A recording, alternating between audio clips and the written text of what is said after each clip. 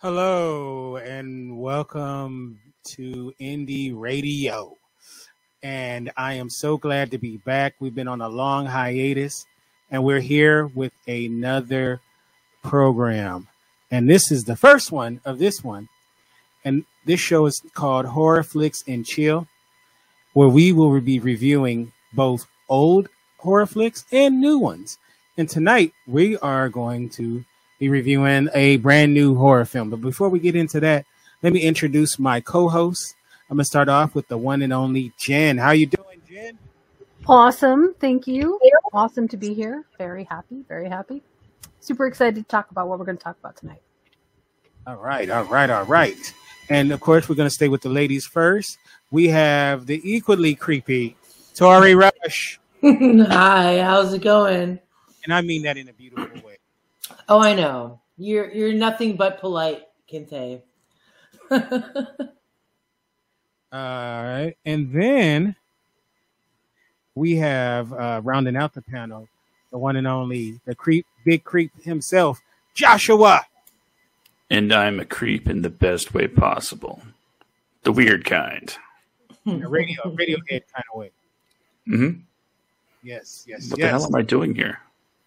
That's good. Yeah. I like it. So we are not going to BS a whole lot. We're going to get right to it. So I'm going to start off with you, Jen. Give us a synopsis of the film that we're going to be reviewing today. All right. Well, we've got Halloween Kills.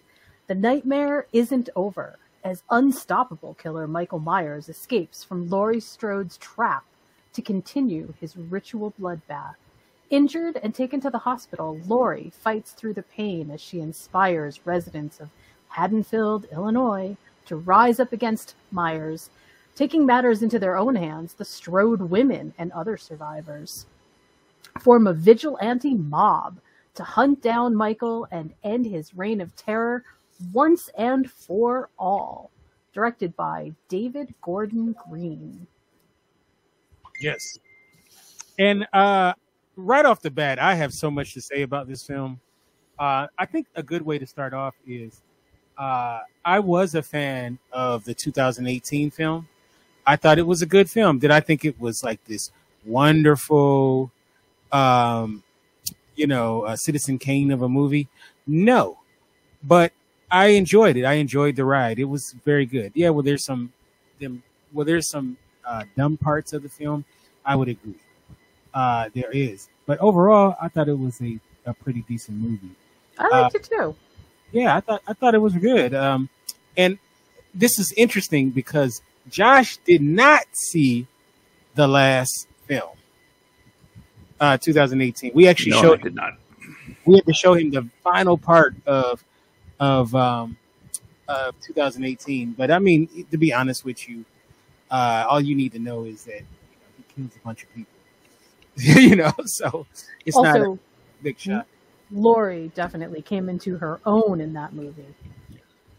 Yes, definitely. So I think a good place to start off with is I know Josh can't talk about this really, but we'll start off with you, Tori. How did you like the original film? Oh, the original film? I loved it. I'm sorry. Let me clarify. Not the 78 film, but the 2008 film. I'm talking about in this series. In this specific film. Okay. I thought it was all right. I mean, it was a little boring, in my opinion, but I'm weird like that. It was all right. I mean, I think that this one is better than the last one. Okay. Well, we'll get into this one, but I really wanted to start off with briefly about how you felt about the last one. Yeah. I mean, it was, like I said, it was a little boring in some parts. And, I think that if it was a different director, I think it would have been better. Okay. And Jen, you kind of said what you felt. What about you, the last 2018 film? Yeah, I actually really liked it. I thought that they really gave Laurie a lot of agency and made her not just more part of the story, but also they gave her an interesting perspective into the Michael Myers universe. And having said that, I will definitely say that the last movie felt very empowering. Like, yes, Michael Myers is a force to be reckoned with, but yeah, there's also lots of hope going on out here. So it's super interesting to contrast that movie with this movie, which I know we're going to get into. Right. And it also had a Terminator 2 feel to it. It did. You know, she did feel like Sarah Connor, you know, so. Yeah. You know, but and one thing I found is people who love the first one seem not to like this one. And the people that hated the first one seem to like this one better. So we'll get into why that might be true for a lot of people.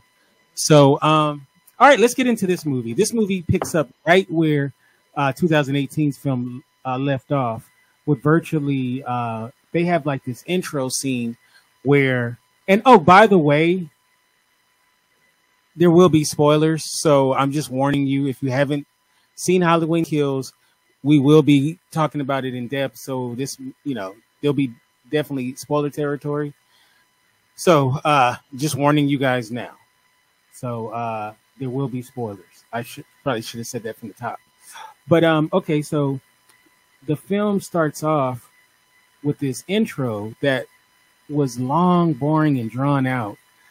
And it was showing the sheriff, I can't think of his name, but played by Will Patton, who we saw him last in the 2018 film. He had he was stabbed in the throat by the doctor and left for dead, seemingly dead. And we see that he is not dead, that in fact, Laurie's granddaughter, and please forgive me, everybody, I probably should have these character names put up. Actually, let me do that so I won't be killed for not knowing these characters' names. The granddaughter, who is Allison, I believe, is her character name. Boyfriend, and he's still dressed like Clyde because they went as Bonnie and Clyde to a Halloween party, so that's why he was dressed in drag. I know you didn't see the last movie, Josh. So that's if you were wondering why is he dressed like a woman. It's because they did a gender swap. I thought you just wore kilts, like that was the in fashion nowadays. For real, like that. I didn't think about it.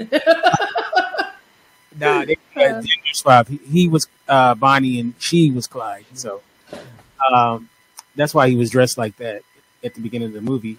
And he comes across the sheriff and Officer Hawkins. I'm sorry, he wasn't even the sheriff. My bad. He was Officer Hawkins. And they go into this flashback in the 70s. And I got to say, the flashbacks of the 70s, as far as the way they're shot and the way it looks, it's great. It's almost seamless to the original film as far as the look of it. They did a great job of that. Would you guys agree? Yes. Yeah, I definitely. And so that part of the film, I thought they nailed pretty well. But here's the thing about this film that's a recurring theme is when it's time to shoot Michael Myers, people all of a sudden seem to not be able to shoot unless they're right up on him, I guess. Then they can get a shot in. But Officer Hawkins, what does he get, like 18 shots at him and misses every time? So are we to believe that there's some kind of voodoo keeping shots from landing, or are they just terrible? I you know, this is hard. This is actually a hard question. Amazingly, that is a hard question because of what happens at the end. And I don't know if you want to like sort of jump around and skip to that part, but honestly, what Laurie says at the end, let's save. Makes sense. Yeah. Oh, okay. Yeah. Let's save the end for the end. But I hear I know why you brought that up, and we'll reference that again. So it's possible. It really is possible that there is some kind of supernatural deflection going on. I'll say that. That feels very possible right now. Which I hate if that is the truth. Like, I hate it. Oh my God. Like, and then, his partner is grabbed up and then he shoots his partner for some crazy reason. What was that about? Did y'all get that? No, I didn't get that either. I was like, huh. Like I thought we would discuss it. So yeah, like Josh, what the hell was that? Like he shoots his partner, and it's like, first of all, he sits there and watches him get strangled to death, just about, and then he decides to shoot his partner for God knows why. Like it. I mean, it was so bad where he landed the shot. It seemed like he did it on purpose, almost, because I mean, you can't be that bad of a shot.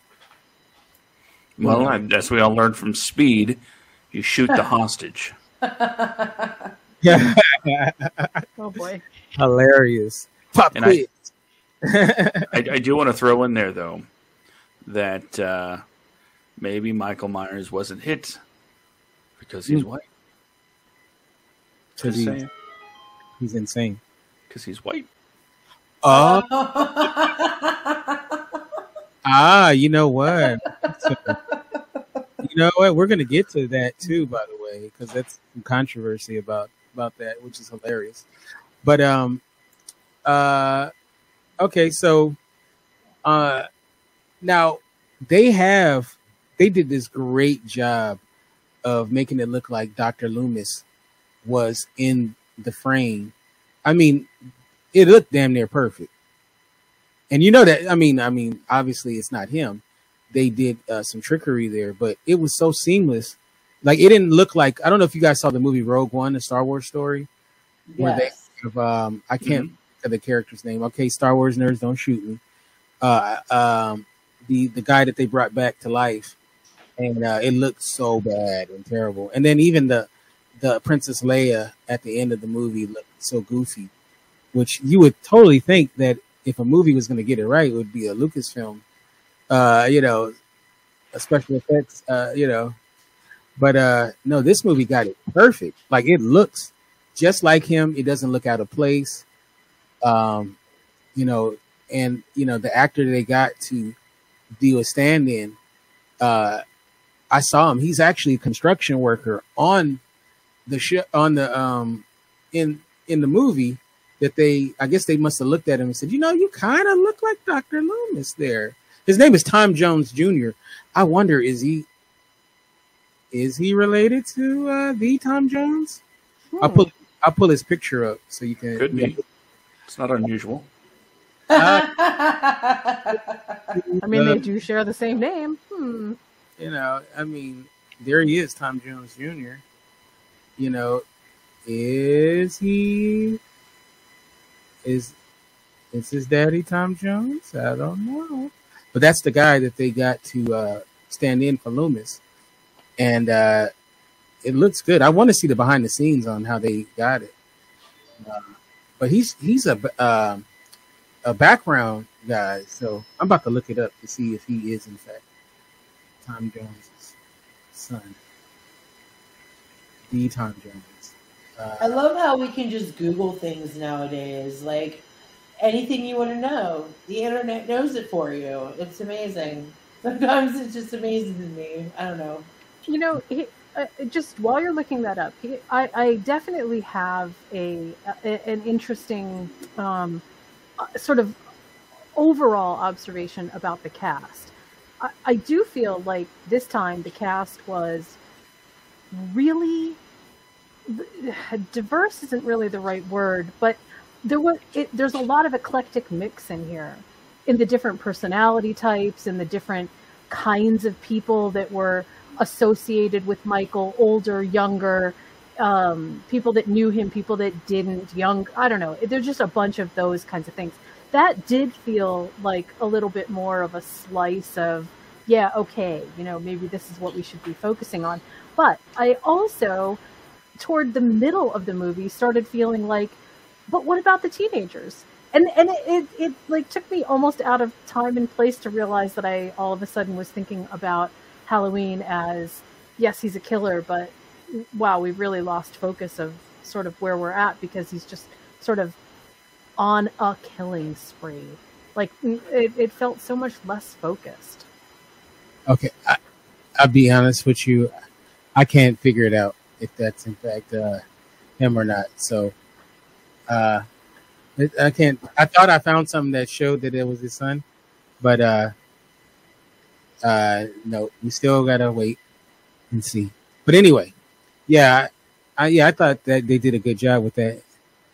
But okay, so let's zoom out of 78 and let's go to. I thought the way that they got him out of the box that he was in, which was because I was thinking when I saw the original movie, I was like, how are they going to get him out of the burning trap? And I thought they came up with a really good way of solving that problem. Because he said when he wrote it, the guy who wrote the film, David Gordon Green, that he had no idea how he was going to do it. He wrote himself into a corner. And I thought that part was good, right? The way that I said, oh, that makes perfect sense that the fire department would get there and not knowing that they were going to unleash the beast once again. And I thought that was, well done the way that he, got out of there. I thought the fire department, I mean, it was like, what was it, about 7 of those guys? I'm like, really? They couldn't have had a better showing than getting mowed down one at a time? Like, it's like, how many? The firemen all went to the Clear Film School good guy attempt to take down the bad guy school, where everybody has to do things one at a time instead of everybody rushing the bad guy. So I'm really glad that they went to that school because it did sort of protract the movie and keep it going. So that was good. Yeah, very glad to hear that. Yeah, I mean, I don't know. What do you guys think about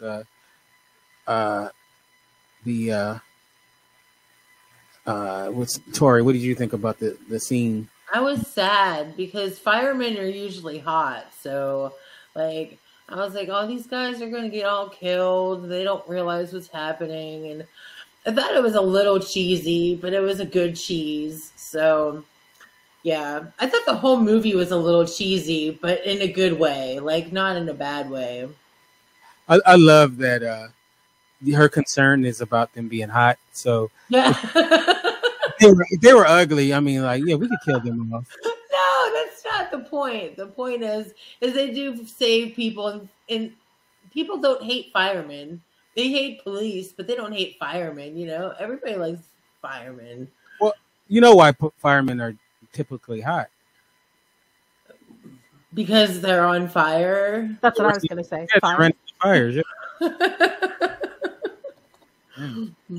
Yeah. So, what about you, Josh? How'd you like the fireman scene? Well, first of all, I'll say when it comes to this movie, this is the first kind of, I guess, outrage that I heard about, that Michael Myers would kill a bunch of firemen in America. How dare he? That was the first thing I heard about Halloween Kills as far as any kind of critical reaction. And even then, it's not actual critical. But like you said, even though I hadn't seen the previous movie, I thought watching this particular scene, it was a pretty inventive way to get out of the trap. Right. Who's going to rescue him? Well, the firemen, of course. Right. It seemed that's the beauty part of writing. When you think you've written yourself into a corner and suddenly it's like the answer was there the whole time, just staring you in the face. The house is on fire. How's he going to get out? Don't the firemen show up? It just seems so obvious. And that's that's how you know it's a good idea when, bam, you figure it out just like that. Why did I think that where that house was in the middle of nowhere? Like, I don't know why I thought that. Like, there was no indication it was. It wasn't in the middle of nowhere. But then it's kind of like a John Wick horror film, with the rain and the fire in the background. It looked like he was about to pull out an AK and start, mowing people down. Yeah. Yeah, it was like, okay, is this like the end of John Wick or something? Or was the Denzel one, The Equalizer? You know, so he's like, Michael Myers is the equalizer. But no, I thought that. See, so far, so good, right? We both can agree. We can all agree that that part is good. And then I'm gonna just be honest with you. After that, it's a shit show. And then it's like they are talking. They have the on Halloween night. They had the most boring bar party of all time, where they're doing spoken word. Oh yeah. Show. What the fuck? Who? That sounds boring as hell. Like, and then they're talking about this. They're like, "Have you ever heard about the killer that terrorized this town 40 years ago?" Who the fuck hasn't? Yeah. A small town like that, everybody talks about it. You know, Yeah. like really, that's like saying, let me tell you about the time you got beat up. It's like, of course I remember that. I got beat up, so I thought that was pretty lame. But I guess that was a way of giving exposition. It's like, oh, we'll make them doing the spoken word Halloween night at a bar, like, or was it talent? Well, I guess it was a talent show. It was a talent show. Yeah, because they had a ventriloquist as well, which okay. And shout out to Stephanie. I haven't talked to Stephanie for a long time, and Renee, as well as Anna and Amira as well. So big shout out to all of those wonderful people. But go ahead. I was just gonna say, I think the middle of the movie, and really like all the way up until sort of almost the end of the last act, it was just so jumbled. There was just so much that was sort of, and I really want to make a social commentary here, but I'll wait until after we get a little bit further in. But the middle of this movie was so disorganized that it was hard to figure out, well, whose story are we really supposed to be following? Is it the escaped inmate? Is it Michael Myers? Is it the people who are trying to attack Michael? Is it the people in the house where Michael lived? Like, I feel like we sort of get a kind of disconnection all the way through it, that I wanted to root for some people, but it felt really hard to figure out who is going to actually, like, where are we supposed to be paying the most attention? Do you know what I mean? That just felt so difficult. Right. Some people are calling this the Empire Strikes Back of this new trilogy. It's disrespectful. Right. It's big time disrespectful. I don't know. But which I think is kind of funny. But the problem with this film, I'm gonna just piggyback on it with Jen saying. The movie starts off with the flashback of Officer Hawkins, and then they show it another time, but he really has nothing to do with the plot other than just he's not part of trying to solve the problem. He's just laying on his back, kind of hitting on Jamie Lee Curtis a little bit. I love guys are great, right? Because this guy is almost dead, and he's talking about, man, I was kind of hoping I was going to score tonight with you. Oh my God, he reminds me of me, right? Always thinking with the little head. But I didn't even catch that the first time I saw the movie. So, I thought that was pretty funny. So. You don't. That's a great thing. Like, you don't know who to root for, and then you have Tommy Doyle, played by the great Anthony Michael Hall, and they set him up to be like a really good character, and they set him up to be a really good character, but they really didn't. It didn't pay off, like the whole idea of the mob, turning the town into a mob. And going to look for Michael Myers is a great plot, and it actually was similar to I was about to say episode 4, um, Halloween 4 had that going in it, right? But I would say that it was poorly executed. You know, like they didn't really do anything with it. The only thing the mob did was help the wrong guy get killed or die, you know, commit suicide or whatever. So there was really nothing to it. I mean, you can say at the end, that's what I mean. It was so muddy in the middle. Like there were just, oh, hey, you know, the people at the bar, this is going to be great. And then we get so invested in that little story. And then all of a sudden, not only are they dead, but everybody's dead. And I don't know, there were so many pieces like that made it feel like, I you know, in some ways I sort of get why I think they were doing that, because it was supposed to be the Michael Myers indiscriminately kills now, and it doesn't matter who or where or what you are. He's just going to kill you, right? Doesn't matter if you're queer, doesn't matter if you're black, doesn't matter if you're white, doesn't matter if you're police, fireman, whatever. You're going to die because that's Michael Myers. But on the other hand, I also feel like audiences need to be able to root for something or someone that is directly involved in the action, and we never just really get that. No, not at all. And that was very well said. You don't really get that. And, you know, one thing, I think the reason, I'm going to just go out on a limb, I think the reason why probably Tori liked this film better than the first one is one of the things that people complained about the first one was it wasn't enough kills. And I guess there was a long stretch. There was a long stretch in the middle where nothing really happened in that, as far as that's concerned. But they were trying to set up the story, so I didn't crucify it for that. In this one, I mean, the title is right, Halloween Kills, because he does do a lot of killing. I mean, he does a lot of killing. Yeah, he does. And he's really brutal, too. I mean, it seems like he's extra. It seems like he's having fun in this. Yes. Like, There's a certain amount of enjoyment you can see whenever he's looking at his victims dying. He likes that shit, you know? like it's almost like when he was down in the basement burning, he was like, I guess he wasn't praying to the Lord. So he was like, Satan, if you could just get me out of this, I promise I will enjoy my kills way more, you know, or something like that. So I don't know, like this one. And then, you know, there's the scene, I mean, it's in the trailer of him killing the old black lady and then, you know, trying out the knives.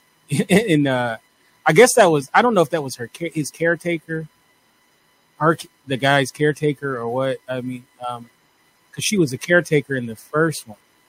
Right. So, and she looked like she was dressed like a caretaker. So, but anyway, the scene where he's trying all the knives in his back, you know, I don't know. I don't know how to feel about that scene. What do you guys think about that? I personally thought it was ridiculous. I mean, it was, I don't know, you know, I run back and forth with a couple of things because there were some moments in this movie that were like kind of, it was almost like they were trying to play them as comic relief. Right. And they sort of succeeded, but then just the sheer sort of ick factor that gets creeped in there, like stops it from being comic relief and makes you go, well, maybe it's actually serious and I shouldn't be laughing at it. And I felt like that a couple of times throughout, like, oh, I want to laugh at that, but oh no, wait, maybe I shouldn't because maybe that's serious. Right. What about you, Josh? What did you think about the knife trying scene? I felt in a lot of similar ways that Jen did. When it comes to just everything in general, I think there was only one moment where I actually had a sort of visceral reaction to what was going on screen. That was certainly not it. But again, sometimes I looked at it and I thought, wait, is this supposed to be funny? And I couldn't tell, so I just do as I always do and sided with the laughter. Well, these two guys that did it, Danny McBride and David Gordon Green, they're known for their comedy work. Mm-hmm. So yeah, I think they wanted to. I think there were a couple places where it was like it really should have been kind of funny, but then the atmosphere kept it from being that way, and the soundtrack stopped it in its tracks. I don't know. There were just like so many sort of inconsistent pieces that were sending mixed messages. Yeah, sorry, go ahead. No, it's okay. I'm sorry to interrupt you, but that's kind of like the reason why I said it was cheesy a little bit, because like you got like such disorganization that it seems like a rated B film. You know what I mean? Like it's not like a top notch. It's not Texas Chainsaw Massacre. You know what I mean? So like, this is a whole new style of horror movies because it's paying homage to the 80s and the 70s, but then you got all like an entire decade or 40, 50 years of Michael Myers would have been 65 in this movie. He would have been 65. So, he's pretty limber for an old man, Yeah. Yeah. It should have been the senior citizen dies tonight. It should have been the little tag that they were throwing out. Well, and the guy who plays Michael Myers is actually, he is not a young guy. Right. They have multiple guys that right, but every one of them that I see is an older kind of looking person. So he's not like a super, he's not 20 years old. Yeah. It's the original guy. Nick Castle is plays him a lot. They kind of did like they did with the new Chewbacca. Bunch of people. Yeah. So until the guy died, Mayhew. But okay, so let's get to something that was controversy. Had a lot of controversy behind it, and that was where the characters Big John and Little John, and they were. You could tell that the idea was they were going for some sort of comic relief with these two characters, and they were, for those who don't know, Big John and Little John was a gay couple who have to be some of the most. I mean, this film is populated with dumb people, but they might have been the dumbest of all because they actually lived in Michael Myers' house, and it's like, and they seem to understand that the importance to Michael Myers. They took just by telling that story, right? Right. So it's like it was hard to feel sorry for them when they met their ultimate demise because it's like you kind of. I mean, look, okay, if you want to live in Michael Myers' house, how about the month of October and most of November, you just go on a cruise? Like if you're going to own his house and live in it, like just stay away from I don't think he kills on like Groundhog Day or, or any other. It seems like he's only kills in one town on one day. It's like you could have, maybe he could have skipped the pain, and do that. But yeah, it's definitely a local problem. Right. So I'm just saying, IJS. But I don't know. But so the big controversy is that, spoiler alert, that they ultimately are killed off by Michael Myers. Big John is killed in a rather gruesome way. And then Little John just stares at him. Michael, he had more than enough time to get away. He says, Michael, you've come home. And then he just sits there and lets him kill him. And that was one of those comic relief moments when I was like, I wanted to laugh. And here's like that's a cheesy moment to me. Absolutely. My thing is about that scene is, well, what the people are saying is that Michael Myers is homophobic because he killed the gay couple. It's like it wasn't like, oh my god. So it's like, wait a minute. Okay. Michael Myers, I mean, how did he know they were gay? One, you know.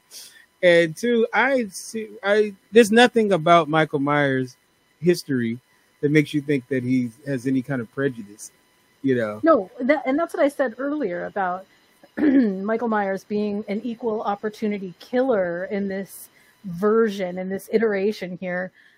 So much so that he is not just killing everybody, but killing sort of across every single spectrum, young, old, like I said, queer, black, white, whatever. And that sort of is it's the age thing that throws me off, because usually it's Michael Myers always, to me, always sort of associating Laurie with the younger, or associating his sister with the younger teen person, and that's why he goes to kill. But this is definitely a spawn of Michael Myers in some way, where all of a sudden the doors are wide open and he's willing to kill whoever. So it does feel different. Yeah, he also, like, I don't know how I want to say this. Like, there are so many times in this movie that people could have gotten away, or like called for help, or did something, and it was so unrealistic, the time period that it took in between kills sometimes. And that it I don't know, maybe that goes along with the inconsistency that you were talking about. But yeah. And also, did you know that one of the Real Housewives of Beverly Hills was in this movie? No. She was one of the brunettes. I don't remember her name now, but she's a brunette. She's the only brunette on the Real Housewives of Beverly Hills. I think so. Anyway, that goes along with the cheese factor. So, like, I mean, I liked it. I liked it, but I'm excited for another one, because I want to see how they take it this time. Is it gonna go cheesy, like Freddy vs. Jason, or is it gonna be like a good slasher flick? We shall see. You know what? Can I just answer Tori for 1 second? I mean, not answer, but respond. This is where I think we're at sort of a pivot point with Halloween in particular. But I do see it in some other franchises too. Notably with the series Chucky that came out, which I won't talk about, but it's a pivot point, and you can really see it. There is something happening with our love of horror serial slashers, where they are becoming both more supernatural and less just sort of straight in your face, there's something a little bit spooky going on, but the real scary thing is that they've got a knife, and that, hey, they could be around any dark shadow or corner. And this whole idea that, oh no, wait, there's some kind of supernal world out there where serial killers manifest, and the reason that we're not safe is because wherever evil is, that's where they will be. Or, there's really no light at the end of the tunnel. Good won't save you. And that's something that they kind of discuss in the movie. And those kinds of things. And I think that we are definitely seeing a shift here in 20, maybe 18, 16, somewhere around there. And that up to now, where our serial killer slasher movies are really changing. And this feels like the perfect example of how they are changing. So it actually, I think you're totally right on the money, is what I was going to say. Thank you. I appreciate that. Don't let it go to your head, Tori.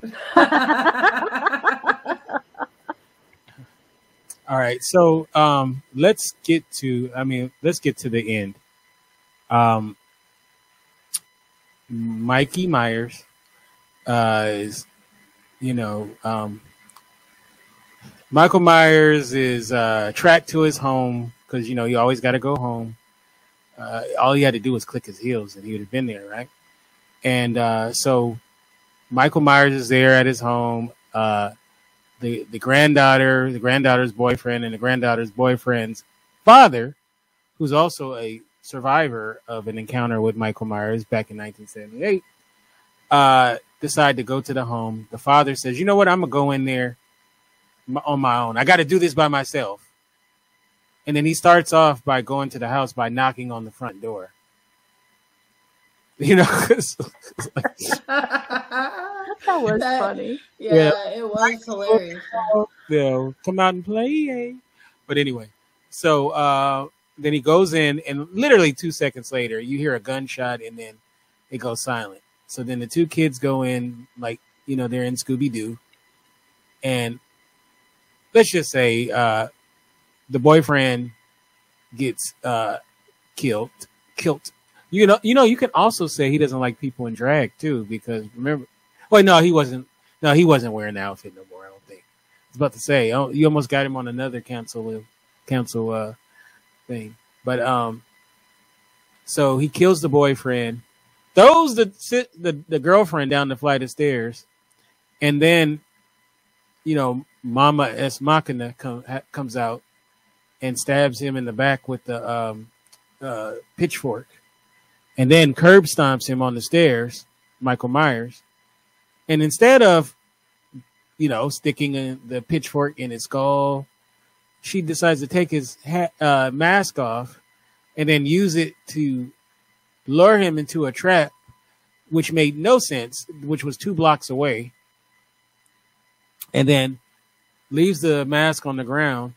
And then that's when the town comes to have their finals kind of confrontation with Michael, and the town surrounds him, and it literally looks like kind of like a Bruce Lee movie or something, you know, like, you know, when, you know, if you ever seen a Bruce Lee movie where Bruce Lee is surrounded by a bunch of people and then, you know, it's about to go down, you know, and Mike puts on his mask and he's getting ready, you know, he's getting ready to take on the whole town, and the town kicks his ass. They beat him up. Oh, then there's a stupid line. Wait, what's that stupid line? Hello, Michael Myers. Halloween. What do you say? Halloween is for. We all get one scare on Halloween. We all Yeah. get one big scare on Halloween or something. Oh my God, that is so corny. Let me see if I can find that. Yeah. That's what I said. The cheese factor, like I like really some of the dialogue. Oh wait, my other favorite line is, "There's a man." Wait, let me play the other one.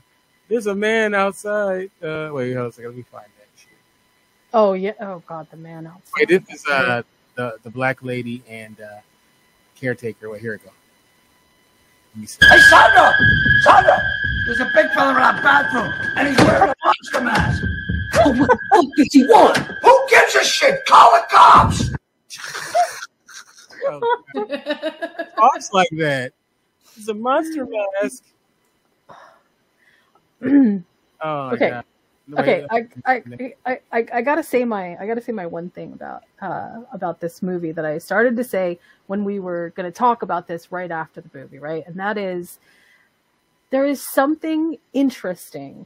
Interesting is the key and operative word here, because I don't know if it fits in this movie, but I think it's interesting that they chose to do the whole trope of the real monsters are not the serial killers. The real monster isn't Michael Myers. The real monster is us, all the people, because they turned into the vigilante mob.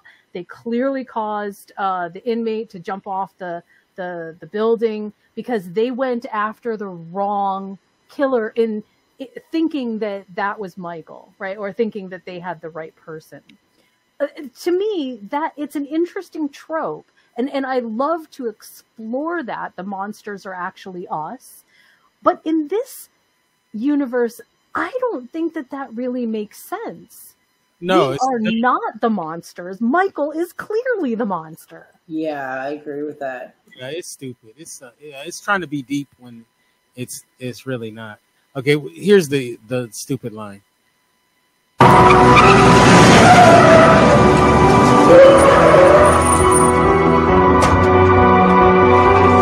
Hey, Michael, it's Halloween. Everyone's entitled to one good scare. Who's this man? Yeah, that's what I was thinking. Boo this man. Boo. Honestly, if I was the actor, I'd be like, I'm not saying that. Oh my god. Shit I've ever heard in my life. You're checking your account level, going, yeah, all right. I guess the check cleared. All right, I'll say it. Yeah, okay. Yes. So Michael is beat down by the mob of people, and then he's stabbed in his neck by the I'm just gonna call Judy Greer's character the daughter of Jamie Lee Curtis, and then we get this monologue by Laurie Strode, who I forgot this. We didn't even mention this. Jamie Lee Curtis's character, Laurie Strode, is in the hospital the whole time because she was stabbed in the gut in the last movie. And she has no interaction with Michael at all this time. No. She's on the sidelines, much similar to Halloween 2. Except for she does have, that's not how it happens in there, but it's pretty much similar. Okay, so I guess we didn't even talk about that. I'm okay with it. If they should have just focused to me on Tommy Doyle and made him totally the protagonist in the film, and I think that would have made the film a little more better weighted. But okay. So here's the monologue. Lived what he's lived through. The more he kills, blood, just like you.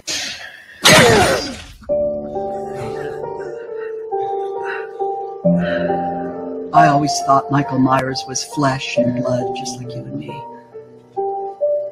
But a mortal man could not have survived what he's lived through. The more he kills, the more he transcends into something else impossible to defeat. Fear. People are afraid. That is the true curse of Michael. He'll always be here, won't he? Even when we can't see him. Okay. So. And also, if we could go back just a tiny bit, even before that, the thing that makes that, what she just said, the thing that makes that so punctuated is that in the end, even though the townspeople rush Michael, slash him, beat him, stab him with a pitchfork, a la Shrek. I mean, like, it's bad, right? And it sure does seem like he should be dead. She is saying this monologue, and at the moments that she's saying that, Michael Myers gets up off the ground and begins to kill all the townspeople. Everybody that rose up against him, he starts killing. And the reason that I had said before that this movie ends on such a low note is not that horror movies are supposed to end on a high note or a hopeful note. Because, of course, most horror as a genre isn't, right? It's supposed to end on a horror note. But this note just felt depressing. Not horror, not like, oh, yeah, Michael Myers might be around the corner. It was more like what she's saying is there is no hope. It doesn't matter what humanity does. It doesn't matter who you are. You have just as much chance of being killed by Michael Myers as you do getting hit by a fire truck. I mean, like, it felt so hollow in its delivery. And I think it could have been really strong. Like, they could have really tied Michael Myers to something more, like, where evil lives, Michael is, or something like that, to really give it that sense, that punctuated sense of he's a serial killer and he's thriving off of kind of like demon fuel or something. I mean, not that in particular, but that kind of idea. But instead they made it feel like, yeah, okay, well, he's just going to be around because people. It's just like, what? That doesn't make any sense. Makes no sense. And he goes on a epic killing spree. Oh, it does. Yeah. Everybody just sits there and watches one by one as people get mowed down, and it is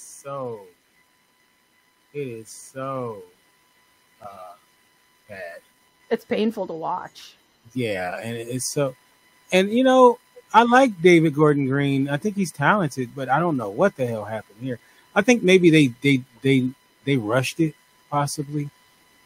And I think they must have rushed it to try to get out another I think Halloween suffers from the same franchise fatigue that a lot of really good franchises are still suffering with. That is, a great idea sort of gets stagnant and then tried to resuscitate somehow with some new, different, interesting trick, but they fail to recognize and really kind of rehabilitate what made the franchise good in the first place. I am totally on board with do as many franchises as you want, but at least give us the kernel of the goodness that was the piece that made us really interested in it in the first place. Do you know what I mean? Yeah. I mean, to be honest with you, from a narrative standpoint, there's really no reason to do any more sequels. But it's really just a cash grab. So when it's just a cash grab, I mean, that's what you're gonna get, Right. So, and to be honest with you, I know this is not fans love the callbacks and the shout outs to the originals and stuff. I don't like it. Honestly, I like it to be its own movie. Yeah. Maybe a little wink and a nod, but I think the thing is with David is really. I think they made a mistake. I think the mistake was when what's his name, the guy who did the remakes. Oh my God, he did Devil's Rejects. Rob Zombie. Rob Zombie. Rob Zombie wasn't a fan of the original, so he tried to make it into his own, and I mean it didn't work. It really didn't work, and I think that what they're trying to do is, well, they felt like he was disrespectful to the original, so David Gordon Green wanted to make sure. No, I'm a huge fan of the original. Like I'm at the altar of the original, So I think that's but then it's still. I think you need to be somewhere in the middle, not too much of a super fan, and not someone who has no respect for the material. So I don't know. I'm not a fan of either. I like to be somewhere in the middle where there's respect for the original material, but not to the point where you're trying to recreate the original magic and all of that stuff. Because when we did a Cinema du Fromage where we did the Halloween oh my God, Halloween 3. Thank you. And we all talked about how as a standalone it had some really cool elements, and it did some stuff that maybe we hadn't even thought before. And, maybe there were some problems, but it was its own entity, right? This feels like it's trying to be its own entity while still paying a dark tribute to what makes Michael Myers. And I think what kind of happened was something got lost in translation. I think, I'll be honest, I like the concepts. The concepts are good. I feel like there are enough really good tropes in here to make it a workable, awesome story. It's the execution of it that just felt like, what are we doing here? This is not even narratively fun to watch. It just felt super messy and, like I said, disorganized. But individual pieces could have been great. I would have watched a whole movie about the couple that moved into that house. I mean, honestly, it felt Big like John and Little John? Yeah, that could have been a whole world by itself, and it would have been super interesting all by itself. Kind of annoying. But instead, it was like, and I'm not saying that's the only one. I think I would have watched a whole bunch of them. But that's not even the point. The point is there was just no central focus. Even Michael wasn't a central focus. And I mean, that's a problem in a serial killer movie that is supposed to be about the serial killer. All right, so let's button this up.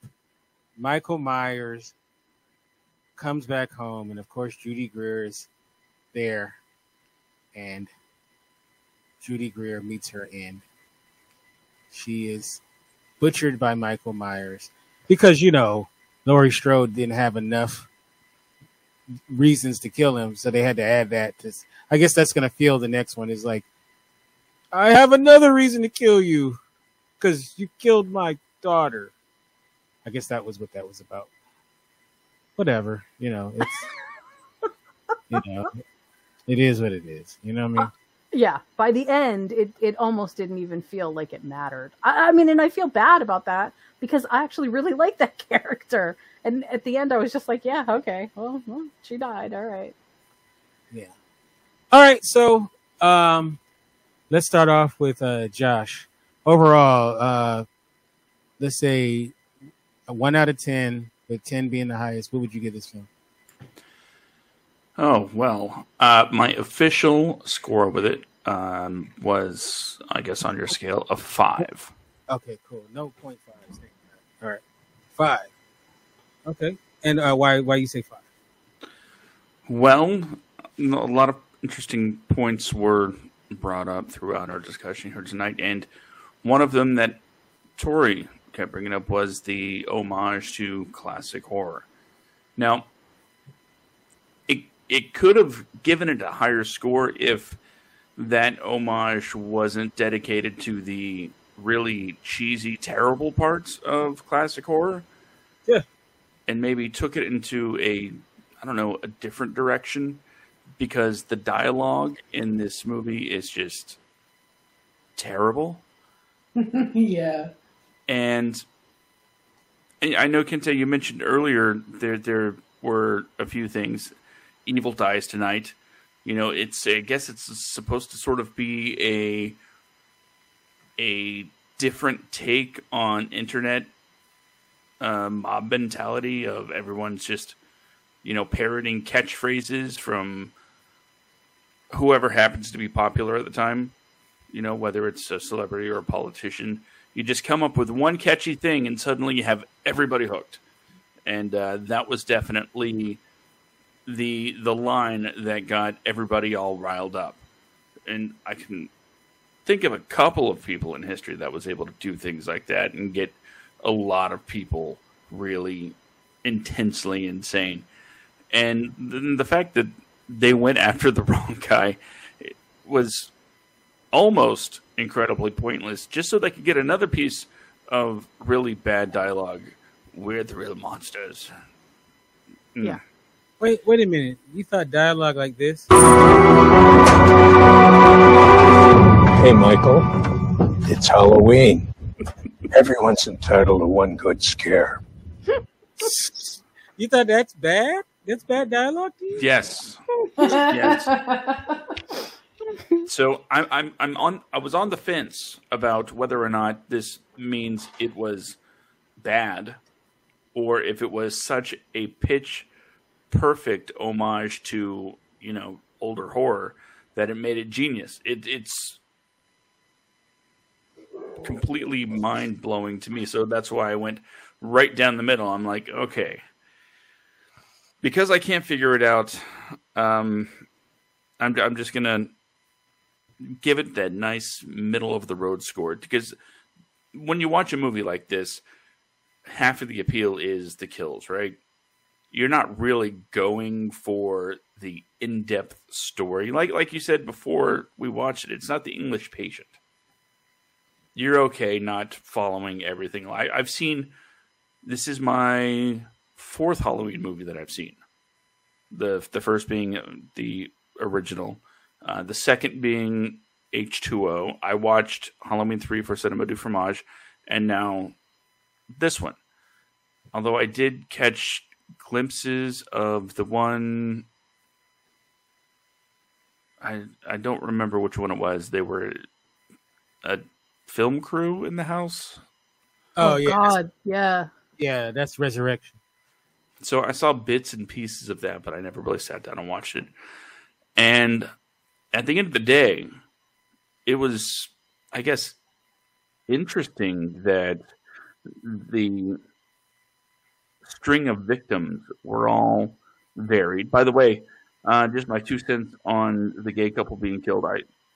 If I had to guess, I say somebody was being facetious on Twitter, and somebody else said, "Oh my God, I can't believe you're making that argument that Michael Myers is homophobic," and because they took the bait, it suddenly starts spreading, and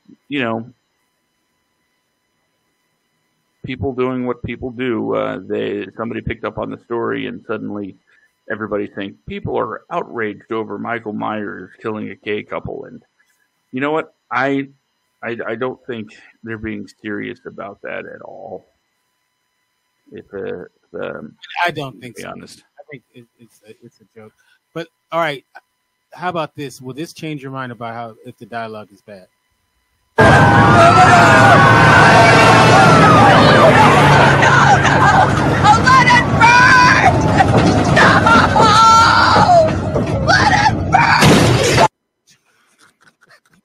You know, I actually didn't mind that. Let him burn. It sounded like a genuine plea for, no, you're doing the wrong thing, which for the moment seemed right. But any other time, it was just bad. And how come, you're talking about the guy telling the story of Michael Myers at the bar, but then the gay couple tells, their kind of version of the Michael Myers story, and then other people tell. We hear the story over and over again, and I couldn't help but figure out who are they trying to explain this to. And we didn't even talk about the kids that stole all the candy. And you know what? I'm going to say one of them got exactly what they deserved. Just saying. Ooh, wow. I know. Hot take. Yeah, hot take. All right.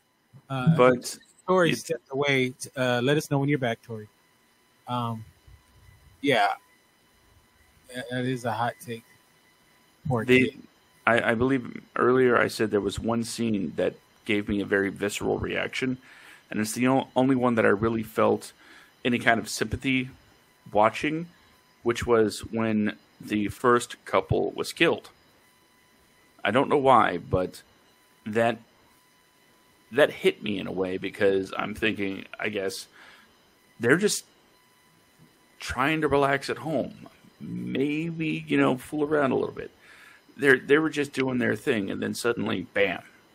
I don't know that they were a couple, because she's listed as the caretaker, and she looked like she was dressed as a caretaker. So it's kind of unclear if he was her charge, or he was. Then I'll say the couple of people. Yeah, but I didn't care about them. They were annoying. Drinking some wine, hanging out at the house, Yeah. All right, so Tori, 1 out of 10, with 10 being the highest. What do you give it? A 7. Oh, okay. And why 7? Wow. Because I liked the like I said, the homage to the slasher films in the 80s and 70s, and it was a good take of a classic story. So I'm giving it a higher score because of that, and the cheese factor, because some of these lines are so cheesy you had to laugh at them, So, but the dialogue and all that stuff that we just talked about, or the reasons why I didn't give it a higher score, but I think 7's a pretty good score. No, it's a great score. Yeah. It's a great score. All right, what about you, Jen? 1 out of 10, with 10 being the highest. Okay, so I'm gonna go with a 6. Mm-hmm. I don't think it's middle of the road. I actually think, okay, it had some good points. There were definitely some moments that I felt really connected. The one part when I felt really connected was when Michael was killing, and now I'm going to be a fake fan. When she was killing the granddaughter's boyfriend on the stairs, right? Oh, I totally forgot his name. But anyway, when he was killing him, that felt to me like something visceral. She can't do anything. He's just slowly killing this guy. She's got to watch, and she knows what is going to happen. That, I don't know, that for some reason that actually made me really feel bad. But in terms of the overall sort of, there was some really good production qualities. I think we talked about the soundtrack at some points where it was really good. There were moments where it felt disconnected, but overall, I mean, it's hard to go wrong with John Carpenter. At least there were, it sounded good, even if it didn't always resonate with what was happening. And then the other thing that I did like about this movie is I really did like, again, the all of the tropes that went into it that could have independently been some really great movie pieces. It's like all of the ideas were there. They just didn't connect them all. And the dialogue really fell so far short. Oh my God, that was just not, I don't know, something didn't work there. But other than that, I mean, there, again, it wasn't a terrible movie. It wasn't a waste of my time. I didn't sit here and go, I mean, I, was joking that I wasted popcorn on it, but no, that's not, I don't actually feel that way. I don't feel like I wasted my time watching it. I actually did feel like it was entertaining. It just missed the mark as what I have come to expect from the Halloween franchise. Oh, wow. Okay. I mean, you really had a problem with this? Hey, Michael. It's Halloween. Everyone's entitled to one good scare. I'm just going to walk around the house saying that now. I might use this on every episode from now on. That'd be our inside joke. And the cheeky look on his face when he's delivering. Yeah, that made it too. Yeah. Kudos to that guy. And he was from the original movie. That's the actor from the original movie. So that's the reason he had to die.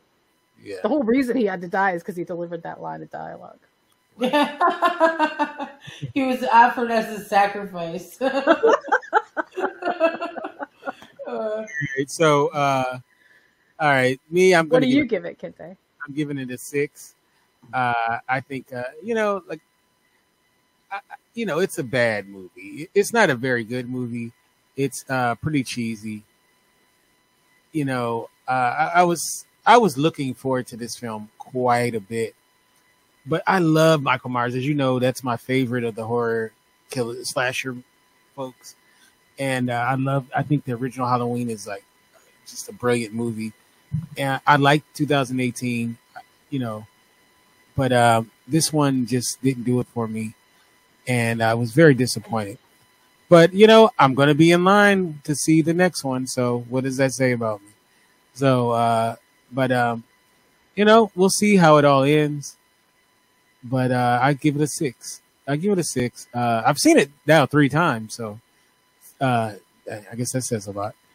But, y'all kind of forced me to watch it again with you guys. But we forced you. Yeah.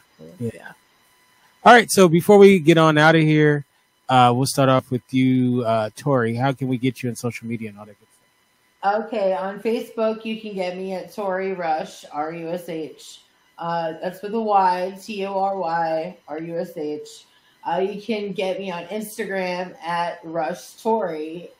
Just reverse that. I'm going to start my own YouTube channel very soon, so I'll be able to give you that link too. So I'm excited about that too. Yay! Anyway, all right. All right. That's it. Joshua, how can we get you in social media and all that? Well, as always, you can follow me on Twitter at SkidComic. And if you want to know more about the things that I do, go to simicorestudios.com. It was just updated. Yes, for the first time in a very long time. It's an updated website. And I'm just going ahead. I'm going to say this. Also, join us every Friday night for the podcast, 10 p.m. Eastern, 7 p.m. Pacific. Links are at simicorestudios.com. Kente, you're there. I am. I'll be there tomorrow night. And tomorrow night, it's your sort of topic to discuss. So tune in for that. Find out what Kente. Yeah, Jen's supposed to join us too for that. Oh, okay. Yeah, remember we talked about it. Yeah, absolutely, sure. Yeah. Yep. So Jen, how can we get you on social media and all that good stuff? Look, I don't really have anything all that great to say. I save it all for the podcast, so not too much. If you really want to find me, I guess you can find me on Twitter at followingbliss1. Other than that, this is it. You got me. I'm on the podcast. All right. And you can get me at Kente F on Twitter, Kente Ferguson on Instagram. And of course, the new website is the Indie Radio, INDY radio.com. Yay. Yes. And big shout out and thanks. Yay.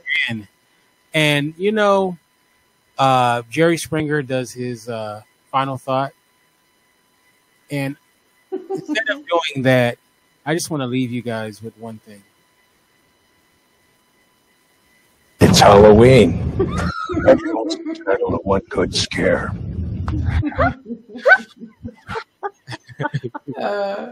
You guys have That was a perfect.